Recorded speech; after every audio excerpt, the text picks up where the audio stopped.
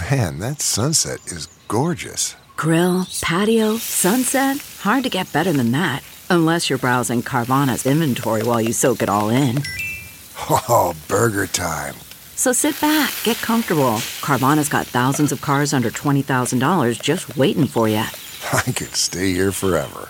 Carvana, where car buying meets comfort meets convenience.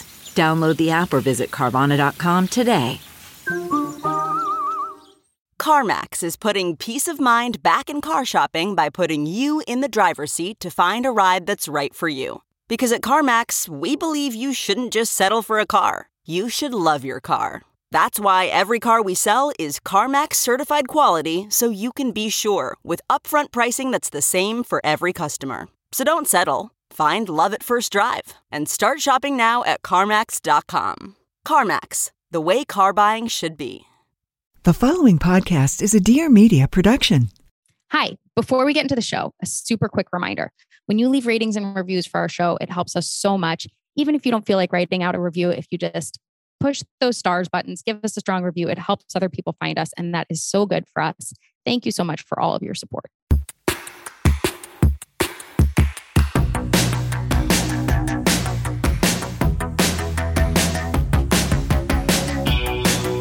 Welcome to A Thing or Two, a deep dive into stuff we think more people should know about. I'm Claire Mazur. And I'm Erica Cerullo. If you want more where this came from and want to support us in general, head to athingertwohq.com and sign up for Secret Menu, which will get you weekly access to members-only content. Also, just sign up for our Monday newsletter. It's free. Oh my gosh. You have nothing to lose. If you haven't done that yet? What? I mean, get it together. To share your thoughts on this episode or anything at all, leave us a voicemail at 833-632-5463 or DM us on Instagram at athingertwohq. Something I've been wanting to talk about for a while. Mm-hmm. Pillows. Yes. You know why, Claire? Because I've been on a real pillow journey, I feel like, over the last couple of years. Like more than most people, I would say. Yeah, you have been researching. You've been getting pillows for different body parts. You've been doing it all.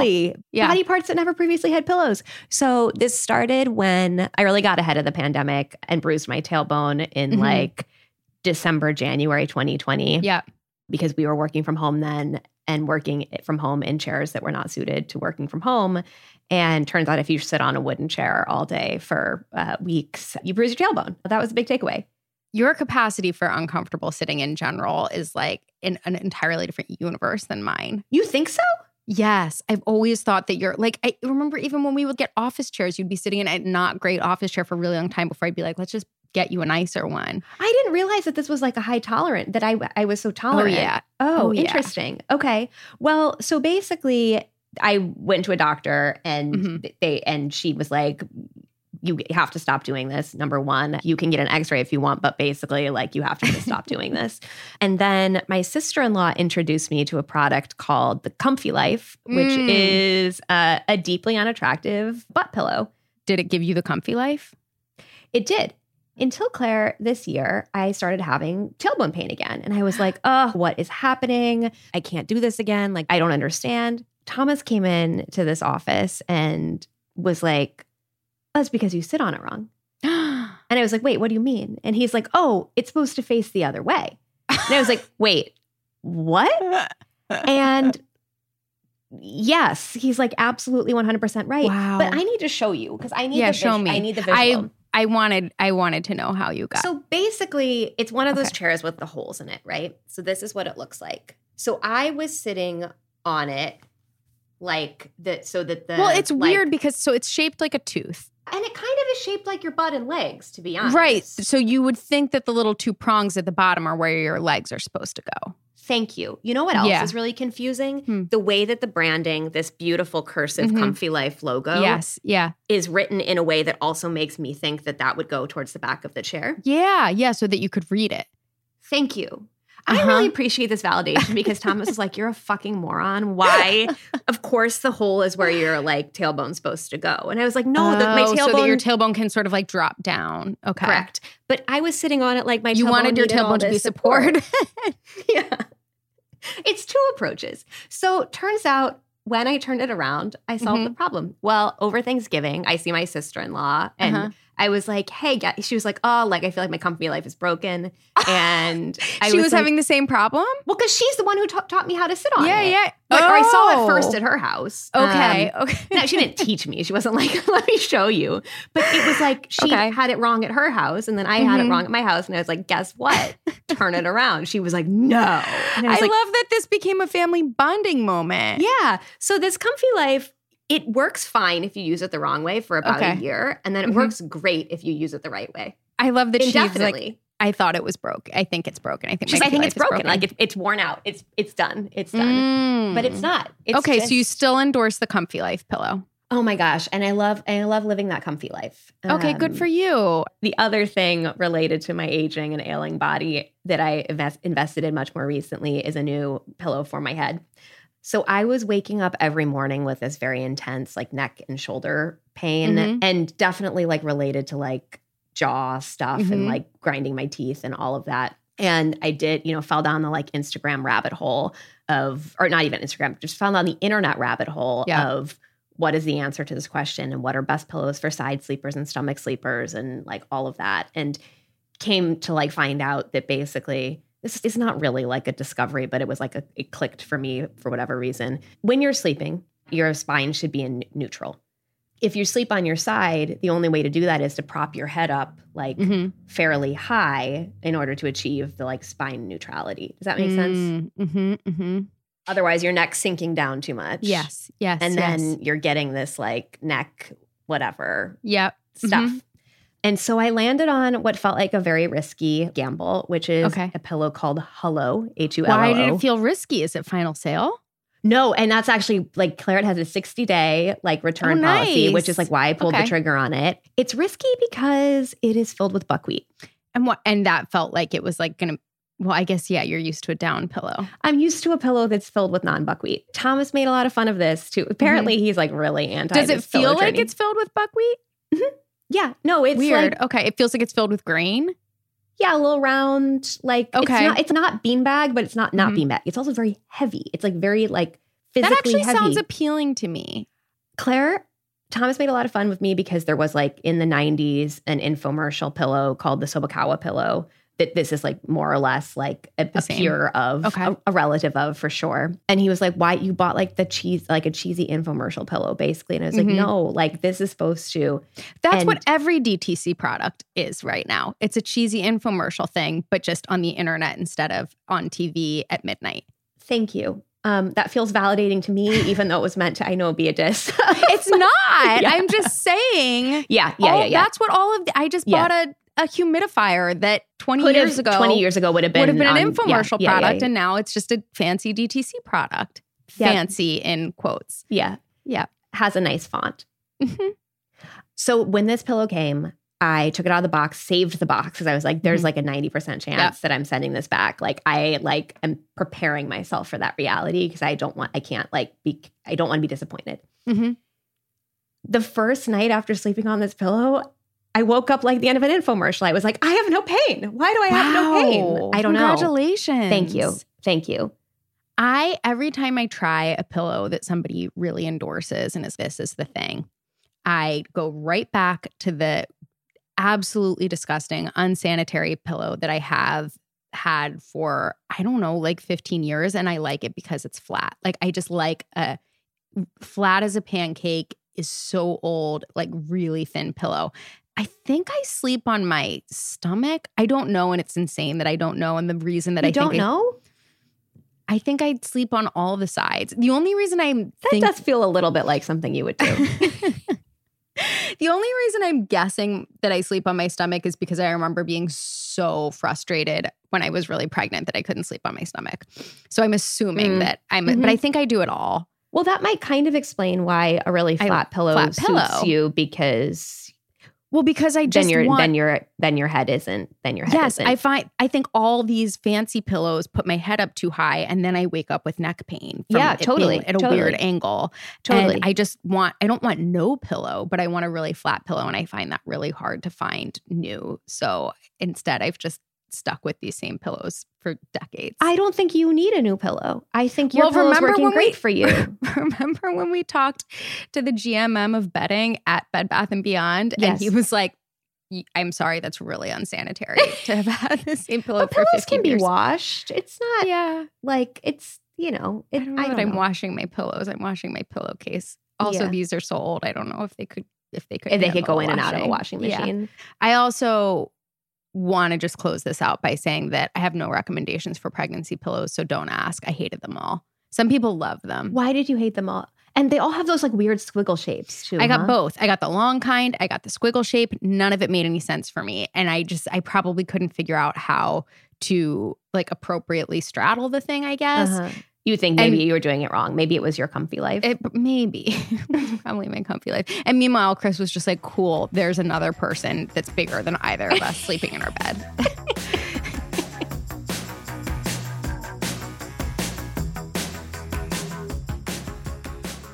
Thank you so much to BetterHelp for sponsoring today's episode. Therapy and therapists have been coming up on a couple of recent episodes, like unplanned. Like kind of a lot. Yeah, kind of a lot. Kind of a lot. And it's been nice to be having those conversations with people. And it's also been really nice to get DMs or emails from listeners, asking about like therapy experiences or recommendations or this, that, and the other. And it just feels like people are really embracing this moment of just like trying to find somebody if they need to make a switch or try therapy for the first time or all of it. It's just a joy and a pleasure. Talking to a licensed therapist can help you feel better. BetterHelp is not a crisis line. It's not self-help. It is professional counseling done securely online so you can get help on your own time and at your own pace. They have 3,000 U.S. licensed therapists across all 50 states and 4 modes of communication: text, chat, phone, and video. You can truly fit it into your lifestyle. You can start communicating with a counselor in under 24 hours and schedule weekly secure video or phone sessions, plus chat and text with your therapist. Anything you share is confidential, and if for any reason you're not happy with your counselor, you can request a different one. BetterHelp is committed to facilitating great therapeutic matches so they make it easy and free to change counselors if needed. We want you to start living a happier life today. As a listener, you'll get 10% off your first month by visiting our sponsor at betterhelp.com/a-thing-or-two. Join over 1 million people who have taken charge of their mental health. Again, that's BetterHelp, HELP.com/a-thing-or-two. Thank you so much for supporting the sponsors who make it possible for us to bring you this show every week. We love PrintFresh so much. They make pajamas, sleepwear, robes, and these beautiful prints. We already felt really good about them. And then we discovered that they use the same amazing woman, family-owned distribution center that we used to use for our company.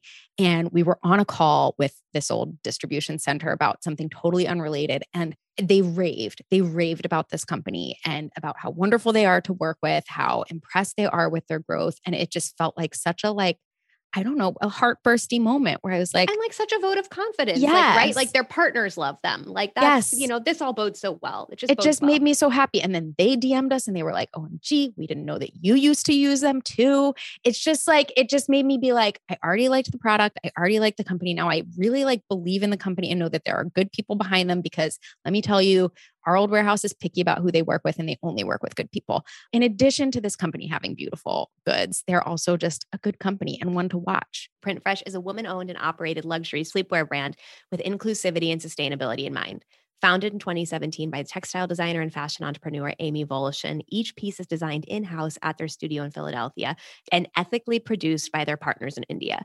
Influence for their patterns comes from many of Amy's passions: plants, animals, all that kind of stuff. And their sleepwear is full of colorful, whimsical patterns that are beautifully screen printed by hand onto 100% organic cotton. Their sizes range from extra small petite to 6X, and their line includes women's, men's, and all gender silhouettes.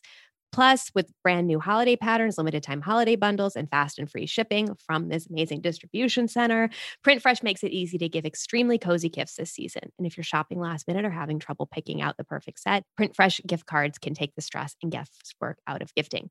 Head to printfresh.com and use the code A-THING-OR-TWO for 15% off your order. That's PrintFresh, PRINTFRESH.com, and use the code A-THING-OR-TWO for 15% off your first order. I used to care so much about portraying a perfect life and acting like everything was okay, when really things were far from it. I was secretly battling anxiety, depression, and an eating disorder. So it was a lot. I'm Victoria Garrick, former Division I athlete, mental health advocate, and host of Real Pod. Every Wednesday, I sit down with celebrities, athletes, entrepreneurs, and more to talk about the inner thoughts and feelings that we're all struggling with. So leave the filters and Facetunes at the door and join me on RealPod. Should we move on to something else? Let's.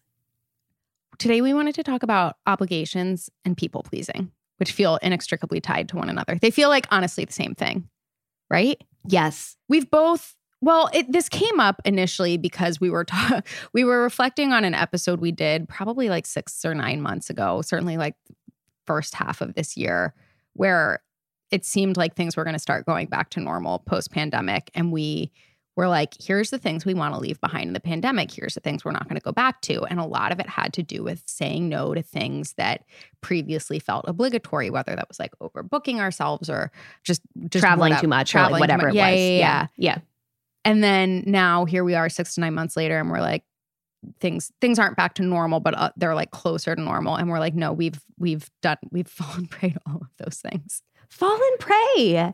Feel a certain amount of like victimhood around it, which is like totally ridiculous. Like absolutely ridiculous. Yeah. These are all decisions I've made myself. Yeah. I am like an adult. I mean, yes, they are all decisions you've made yourself. And I think but at the same time, like you've made a lot of them because of other people. Because of other people. And I feel like that's kind of what we wanted to get into. What makes something feel like an obligation versus not an obligation? Is it because you're doing it for other people? I think in part because if it were completely up to you, you would say no. Yeah. Or if you had your druthers, you would say no. And I think it's also hard because it doesn't feel like. I don't know if I see that. I mean, this gets in like deep psychology. I don't know if that's the definition for me, because I think what's hard is that if I really felt like that, I could say no. But I think making other people happy or meeting other people's expectations is so important to me. Sure. That I wouldn't say no because.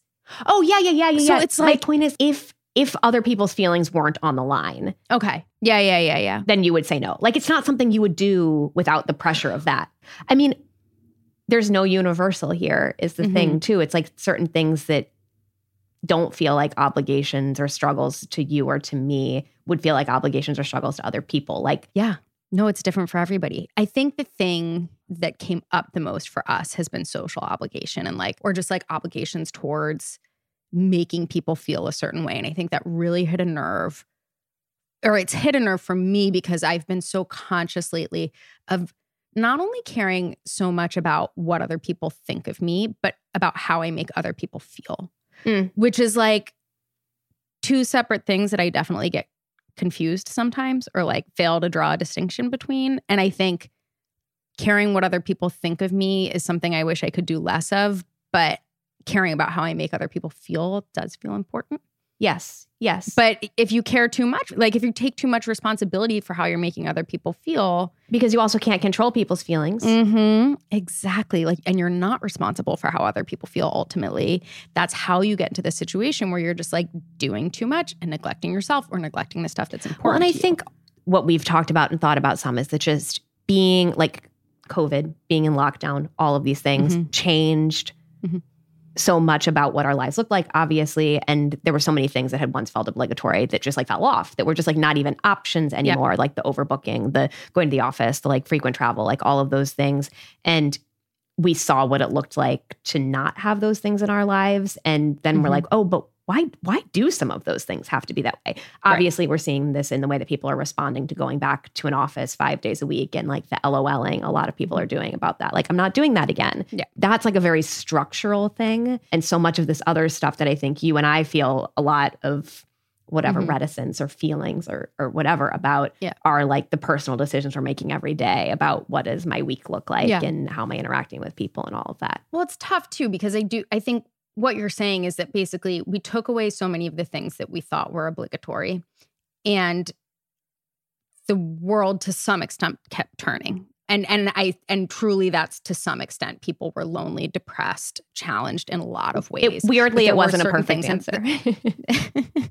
We were like, but The Office does feel like the perfect example of like most, a lot of companies and businesses and just work was able to continue more or less unscathed.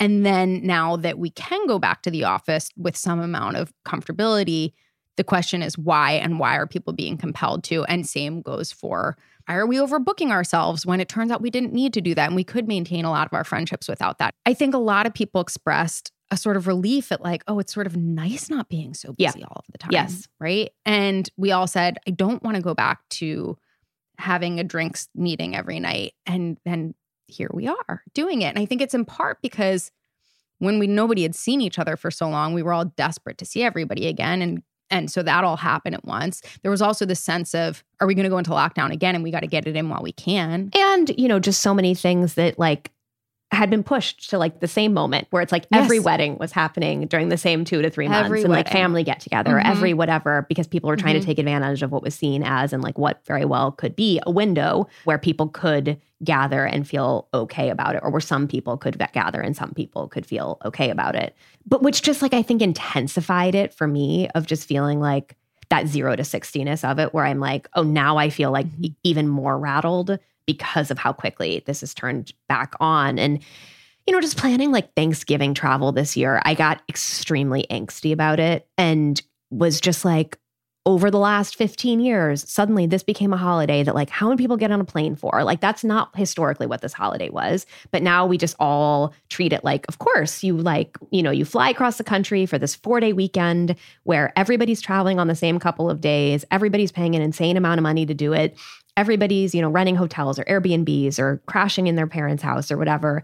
And I just got to that point where I was like, why? Like, why can't this happen another day? Why can't I be with these same people and enjoying their company on another day? Why does this level of like intensity need to come with it?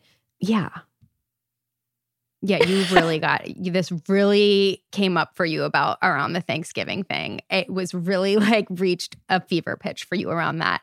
And I think for me, it's been around others. I think it's just like navigating social stuff. I think for me, one thing that happened is that I didn't start doing family dinner until the pandemic, because it became realistic and because my was son eating solids, became old enough, to like sit. He at became the a table participating with us. member. So so it used to be he would eat dinner, we'd put him down, and then we'd have dinner ourselves.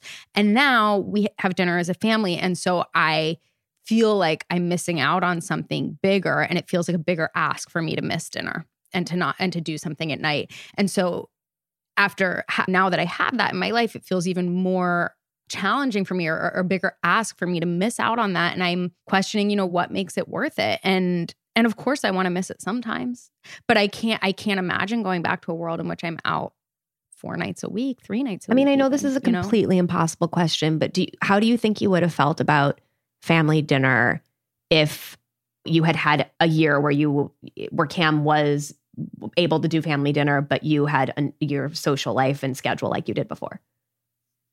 It's such a great question because I'm really curious when I would have started it. It was something that I always knew I wanted to do. It was like always my intention to start it because we did it at my house, and it's something that was an important part of growing up for me, and that my mother puts way too much stake in. Like, we'll credit every parenting success she's had with the fact that we ate dinner together every night. And I just am not sure that I think I would have waited a lot longer to start it because I would have thought that it was logistically impossible to pull off. Because of the timing of like when he needs to eat. Yeah. Like his bedtime. Yeah, and I mean, stuff. Exactly. One thing I think about a lot and did even before I had kids was one time we were getting together. We were trying to schedule a drinks meeting with Joanna Goddard of Cup of Joe. This was years ago. And we'd had drinks meetings with her before and like scheduled it fairly breezily or whatever. And I suggested a time and she said something like, I no longer do things at that time because I don't want to miss dinner or bedtime with my kids or whatever. And it was clear that she had like decided at this point in her life she was no longer doing drinks meetings during the week or whatever. And the way she said it was like so firm and clear and obviously not offensive to me in any and just way. Like, and I just like liked it and respected it. Yeah, exactly. And I pinned that mentally long before I had a kid of my own or was even sure that I wanted it. But I think I've always kept that in the back of my head as that's something I can say. I think in general, like I probably have an easier time drawing boundaries around things that I feel are professional obligations versus things that I feel like are social obligations. Sure. And I think I value my social life and my friends so well. I also deeply. think it's a little hard because What is the right amount to see a friend? Who knows? Who Really knows? varied. And some people have different expectations of what that means. And I have friends who I think who would want to be on like a more frequent cadence than we're on. And I have friends who maybe are like, oh no, we're plenty good, or like we could go longer or whatever. Right. And it's just this like very specific individual sense of things that I think also does evolve with age too, or just proximity, right? Like friends in the neighborhood, Yes. I tend to see more obviously than friends who live an hour's commute away. Isn't it funny how, at least in my life, I feel like one of the most meaningful things a friend can say to you or you can say to a friend is, you're one of those people who I cannot see or not talk to for a really long time. And then we pick up right where we left off. Yes. Which runs totally contrary to this idea that in order to express to one another that they're important, that someone is important to us, to you, you have to see them regularly. Yes, 100%. And yet I know that my friends, I have certain friendships in which we don't see each other that long, and they know exactly how important they are to me, because when we do talk, it's meaningful. It's so meaningful. Yeah. So I think the flip side of all of this that like makes it hard for me to sort of manage my sense of obligation around it is that, one, I value friendship so much, and I do believe that it takes of work. course. And so I do have that feeling that maybe it feels like an obligation, but it's important to me to fulfill that obligation because I value this friendship, and I know that friendship takes work and takes putting in the time. And also the truth of the matter is 90% of the time when you're like, oh, I really want to stay home tonight, you go and see the friend and you feel so energized or fulfilled or restored by it. And you're so glad you did it. Right. And then 2, I care how I make other people feel, people that I love. Like, and if I have a sense of like my friend needs me in this moment and I don't feel fully up to it, or I don't want it, I still want to do it because it's very important to me to let them know that I care about them. And oftentimes like spending time or checking in or whatever feels to me like I maybe that's my love language. I've always wondered what my love language is. Maybe that's my love language, is like that's the way to do it. But it can lead to a sense of sort of like exhaustion or just neglecting my own stuff or neglecting some, other people, family or whatever it is. What things feel like work obligations at this point, besides like the work socialization stuff?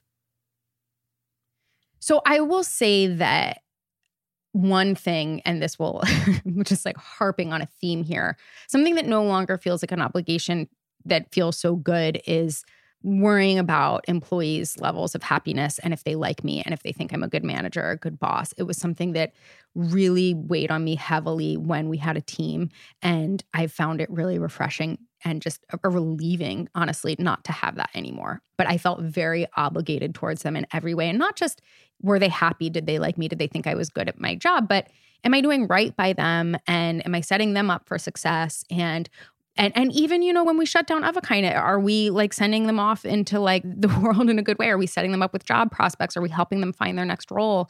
Those are things I felt really obligated towards. And I certainly didn't resent the sense of, are we setting them up for success? Are we sending them off to good places? But I would get frustrated with how much I cared about whether or not they liked me and thought I was doing a good job. I think my life would have been easier if I could have lessened that urge. I think the thing that I really struggle to fight is an obligation to like the structure of a workday, and the idea of being like at a desk in a chair from a specific time to a specific time and being available to people during that time. And even when like I have a light workload, or even when I'm doing work at other times, or even when the nature of my work that day or the project that I'm working on isn't sitting in front of the computer.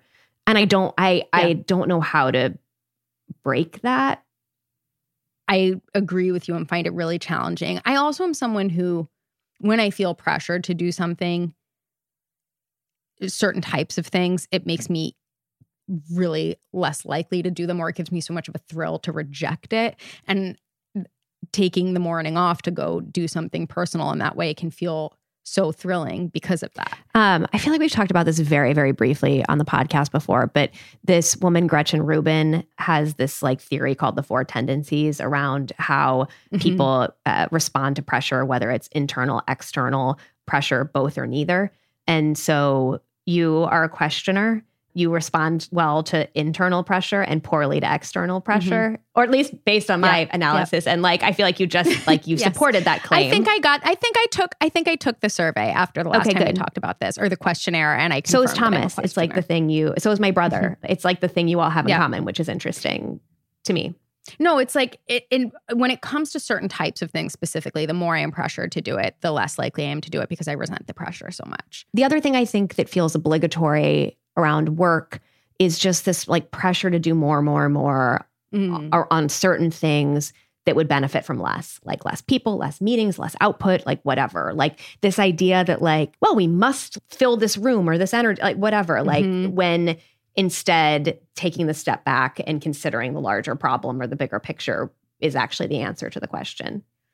So this is something that has really struck me that I felt really freed of because we don't have a company with a capital C anymore. And as you always like to point out, we do. We have a small media company between the podcast and the newsletter. We have a consulting company.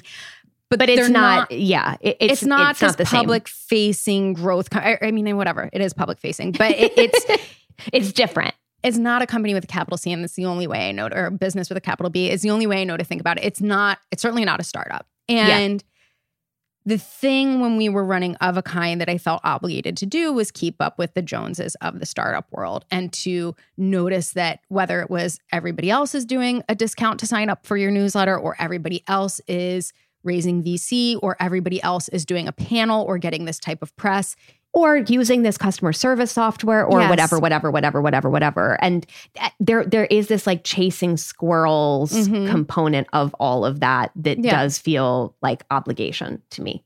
Exactly. And I don't even think I like stopped to question them as obligations. It was just, if this is how companies are growing, and if we want this company to grow, we have to do these things, or we have to at least try these things because these might be the answer. And I guess the distinction is, of course, we want the companies that we have now to grow, but we're not growth focused. Like this is not the point, making this the biggest podcast it could ever be, or the biggest consulting agency it could ever be. You don't think we're the next Joe Rogan? I could find commonality with Joe Rogan if you forced me to. It wouldn't feel like an obligation.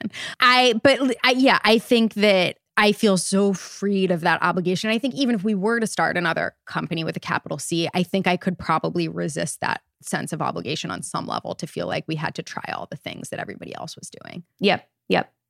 Okay, coming back to sort of like home life, relationship, family stuff. What feels like obligation to you around family and relationships? I mean, family and relationships specifically, I mostly think about parenting stuff. One thing that really stuck with me was this general narrative that's been like around helicopter parenting and the backlash to it. And this idea that people are coming to, that like helicopter parenting and this over-parenting in general is a kind of a new thing, and it's not good for parents, and it's probably not good for kids either. And I remember listening to this Fresh Air interview with Jennifer Senior, who wrote All Joy, No Fun, about this like idea that like parents generally statistically are unhappier than non-parents.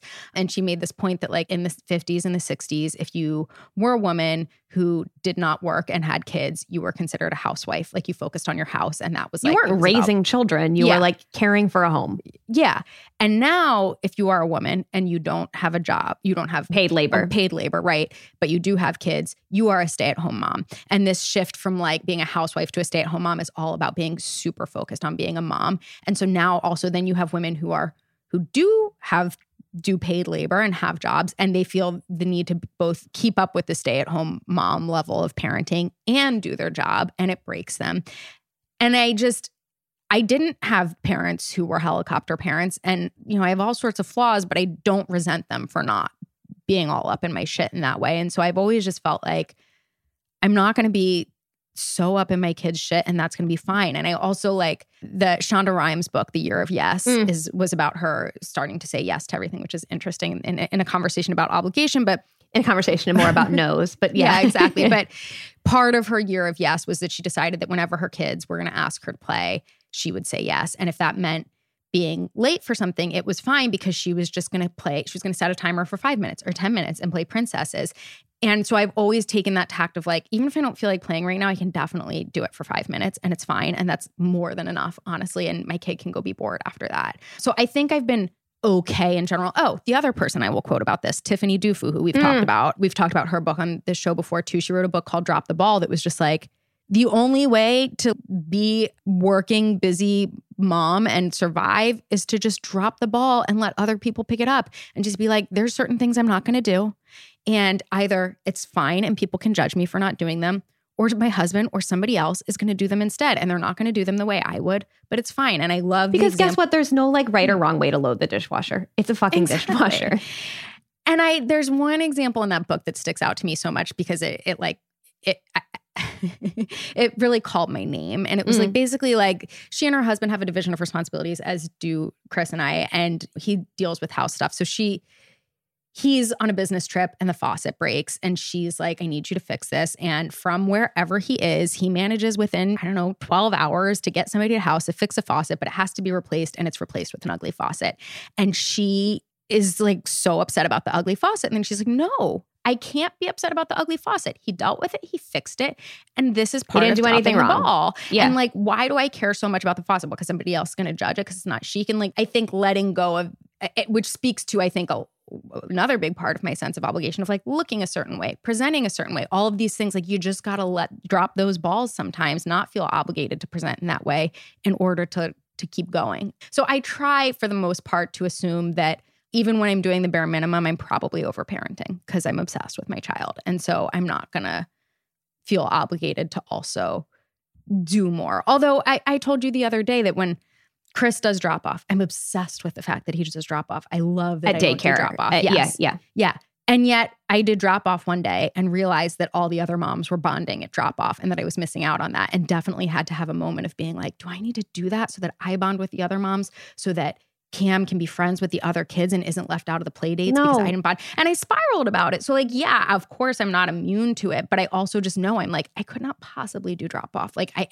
I love not doing drop off, and I'm thrilled Chris does it. And I just am going to have to I'll find other ways. You'll find other ways. Yeah. A book that feels maybe a little bit related to Drop the Ball, at least, but more in the historical context is, I haven't read it, but it's called More Work for Mother, The Ironies of Household Technology from the Open Hearth to the Microwave. And there's a section in it about basically how the innovation of vacuum cleaners and washing machines didn't save anybody any time because all of a sudden there was a new standard of cleanliness. And it was like, oh, well, now that we have these things like clean clothes, clean floors, like it was all of a sudden a moral obligation to have this like spotless carpet when you couldn't have that before.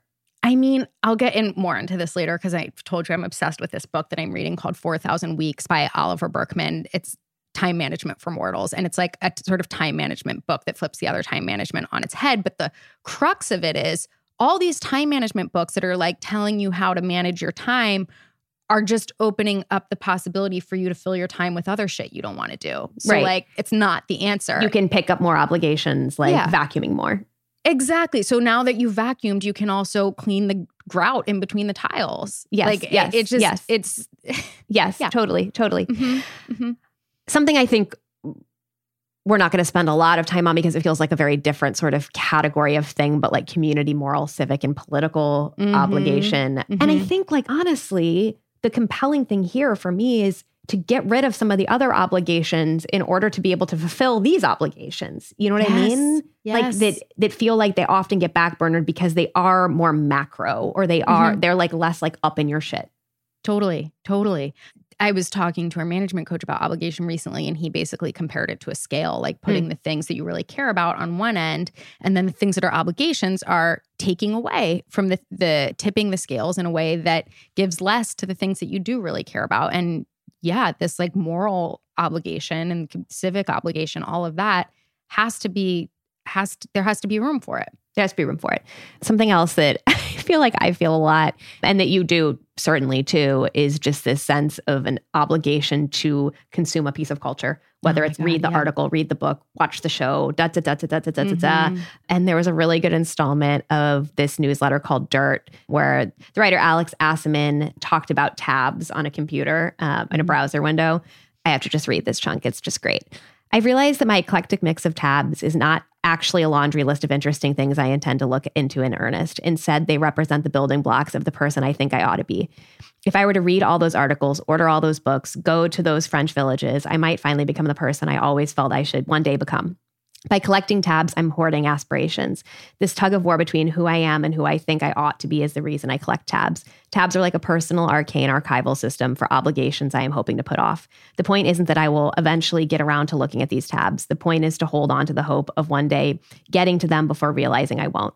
These tabs, which at first look like the blossoming flowers of self-actualization, gradually morph into an oppressive force nearing 100.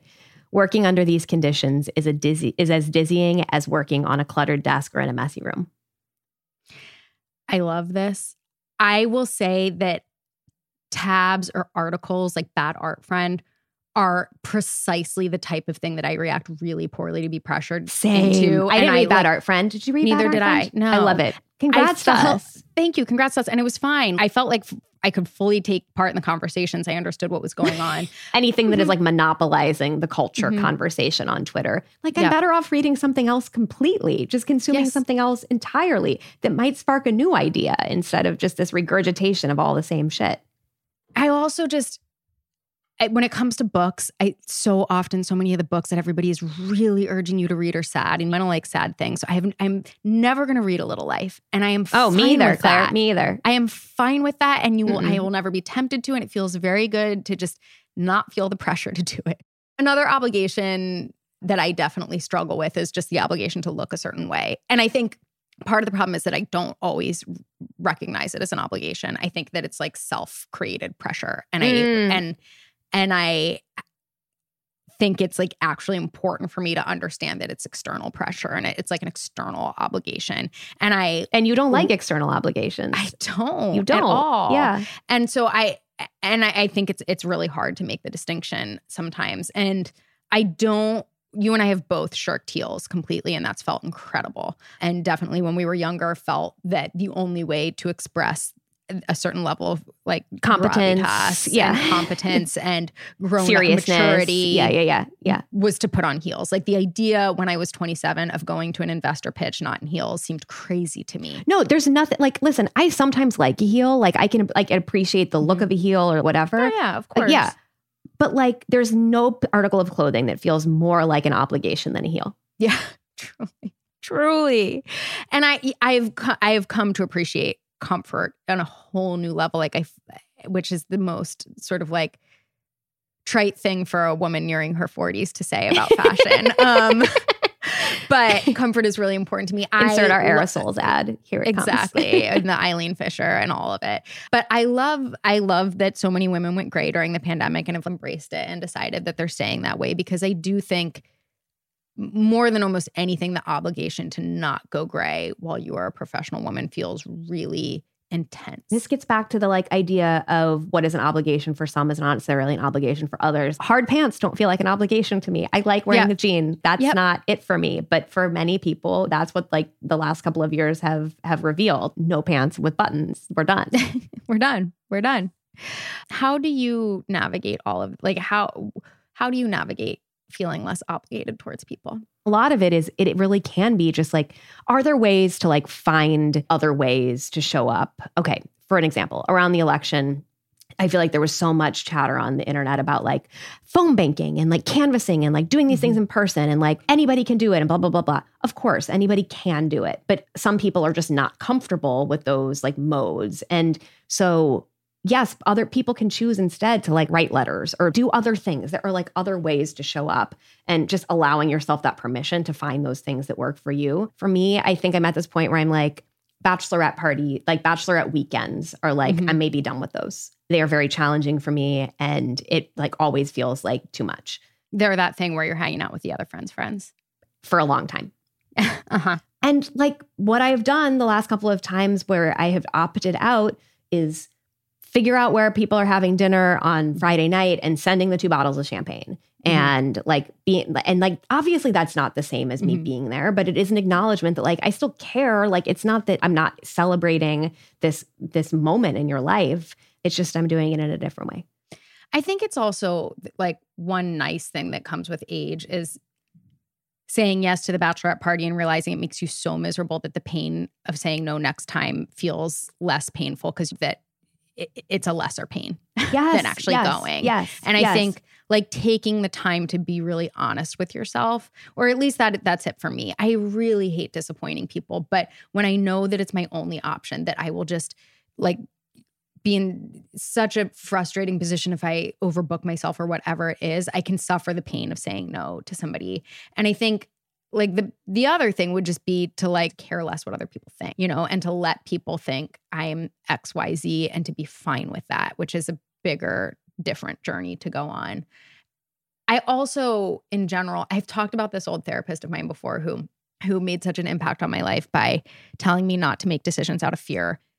Whenever I would use the word should, she would flag it for me the same way that when I was a teenager and I would say like, my mom would flag it for me. Because she felt similarly about it, where you shouldn't feel that you should something.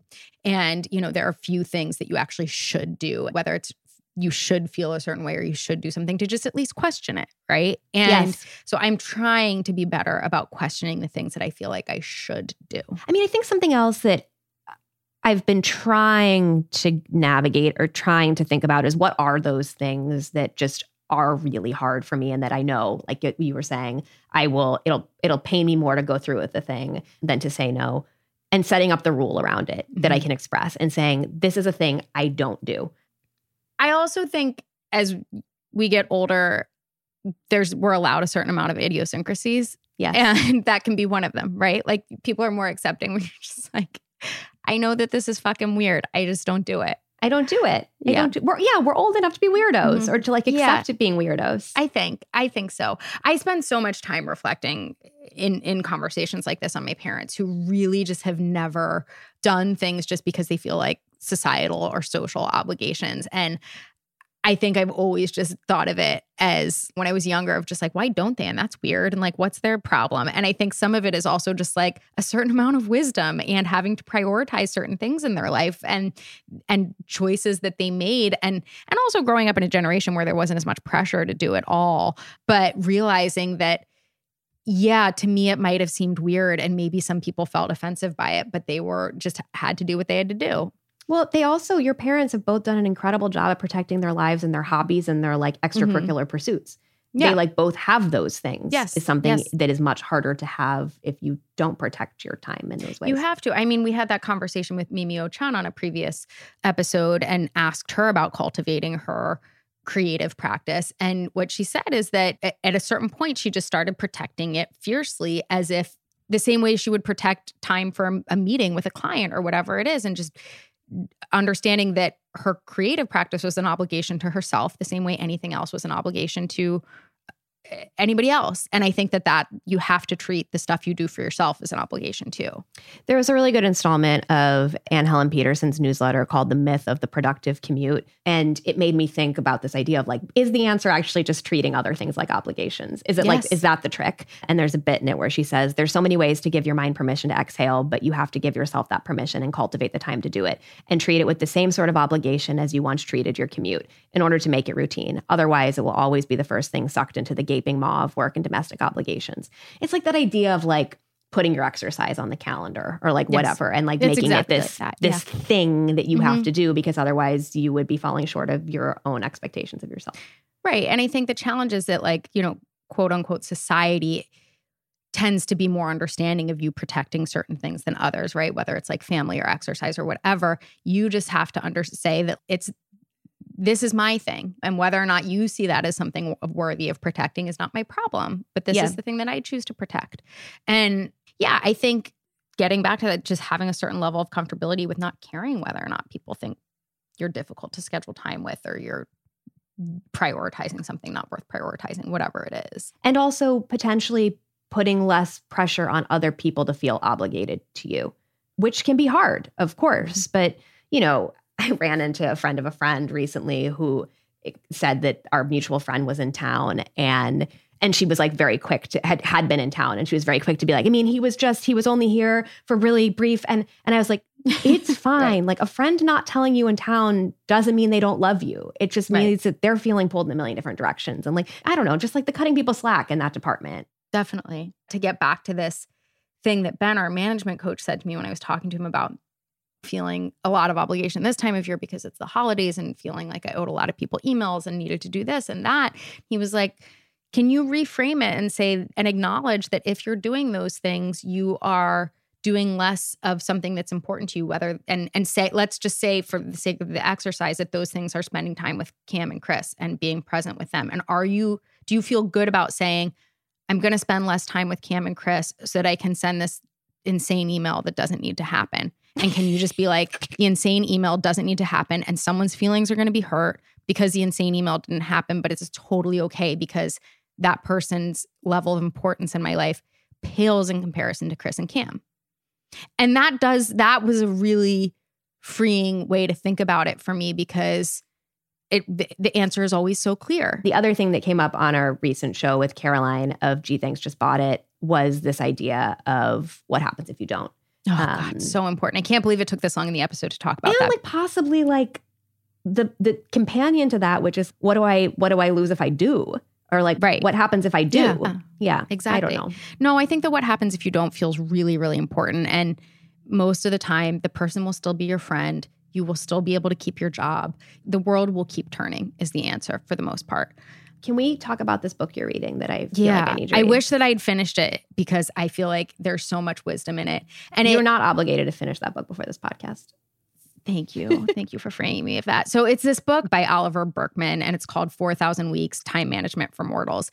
And it is a sort of play on all of these books like the 4-Hour Work Week and the Getting Things Done and all of these things. Everything Tim Ferriss has ever written. Basically. Exactly. And Oliver Burkeman used to have a column basically writing about all of these productivity hacks, and he self-identifies as a former productivity geek. What this book does is sort of turn it on its head and say, all of those practices are futile because all you are doing is opening up room to do more stuff you don't want to do. The minute you get your inbox to zero, you're just going to get even more emails. The minute because you sent out a lot of emails, tell you what. Exactly. The minute you figure out how to spend more time with your kids and more time with work and do it more efficiently, you're opening up more time for you to do something else you feel like you should do, whether that's exercise or volunteer or join the PTA or whatever. And his point is you will never be able to get it all done. Time is finite. Your life's not going to be perfect. You're never going to feel fully on top of it. That is a totally like futile pursuit. And you need to get comfortable with the fact that you're going to disappoint people. You're going to disappoint yourself. Not everything's going to get done. And that's part of life. And the sooner you can accept that, the happier you're going to be. And this book, again, just feels like I feel so, I don't know what the term that like Gen Z uses, but it's just like, it's me where I'm like, it is speaking to all of these things that I really struggle with. There's this passage in it that really took me down. Rather than taking ownership of our lives, we seek out distractions or lose ourselves in busyness and the daily grind so as to try to forget our real predicament. Or we try to avoid the intimidating responsibility of having to decide what to do with our finite time by telling ourselves that we don't get to choose at all.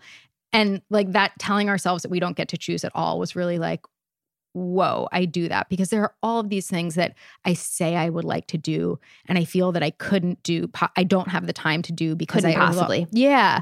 But in fact, like I'm choosing not to spend more time pursuing a creative practice because I'm choosing to feel like I have to do all these other things instead. And it's just, there's never going to be enough time to do all the things that I feel are important. So the only actual answer is to say what feels the most important and understand that some things that do feel important are just never going to happen. I also like the answer being there's no way to solve it.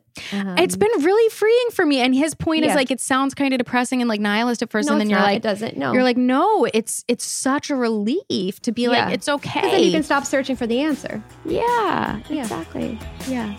That's the show.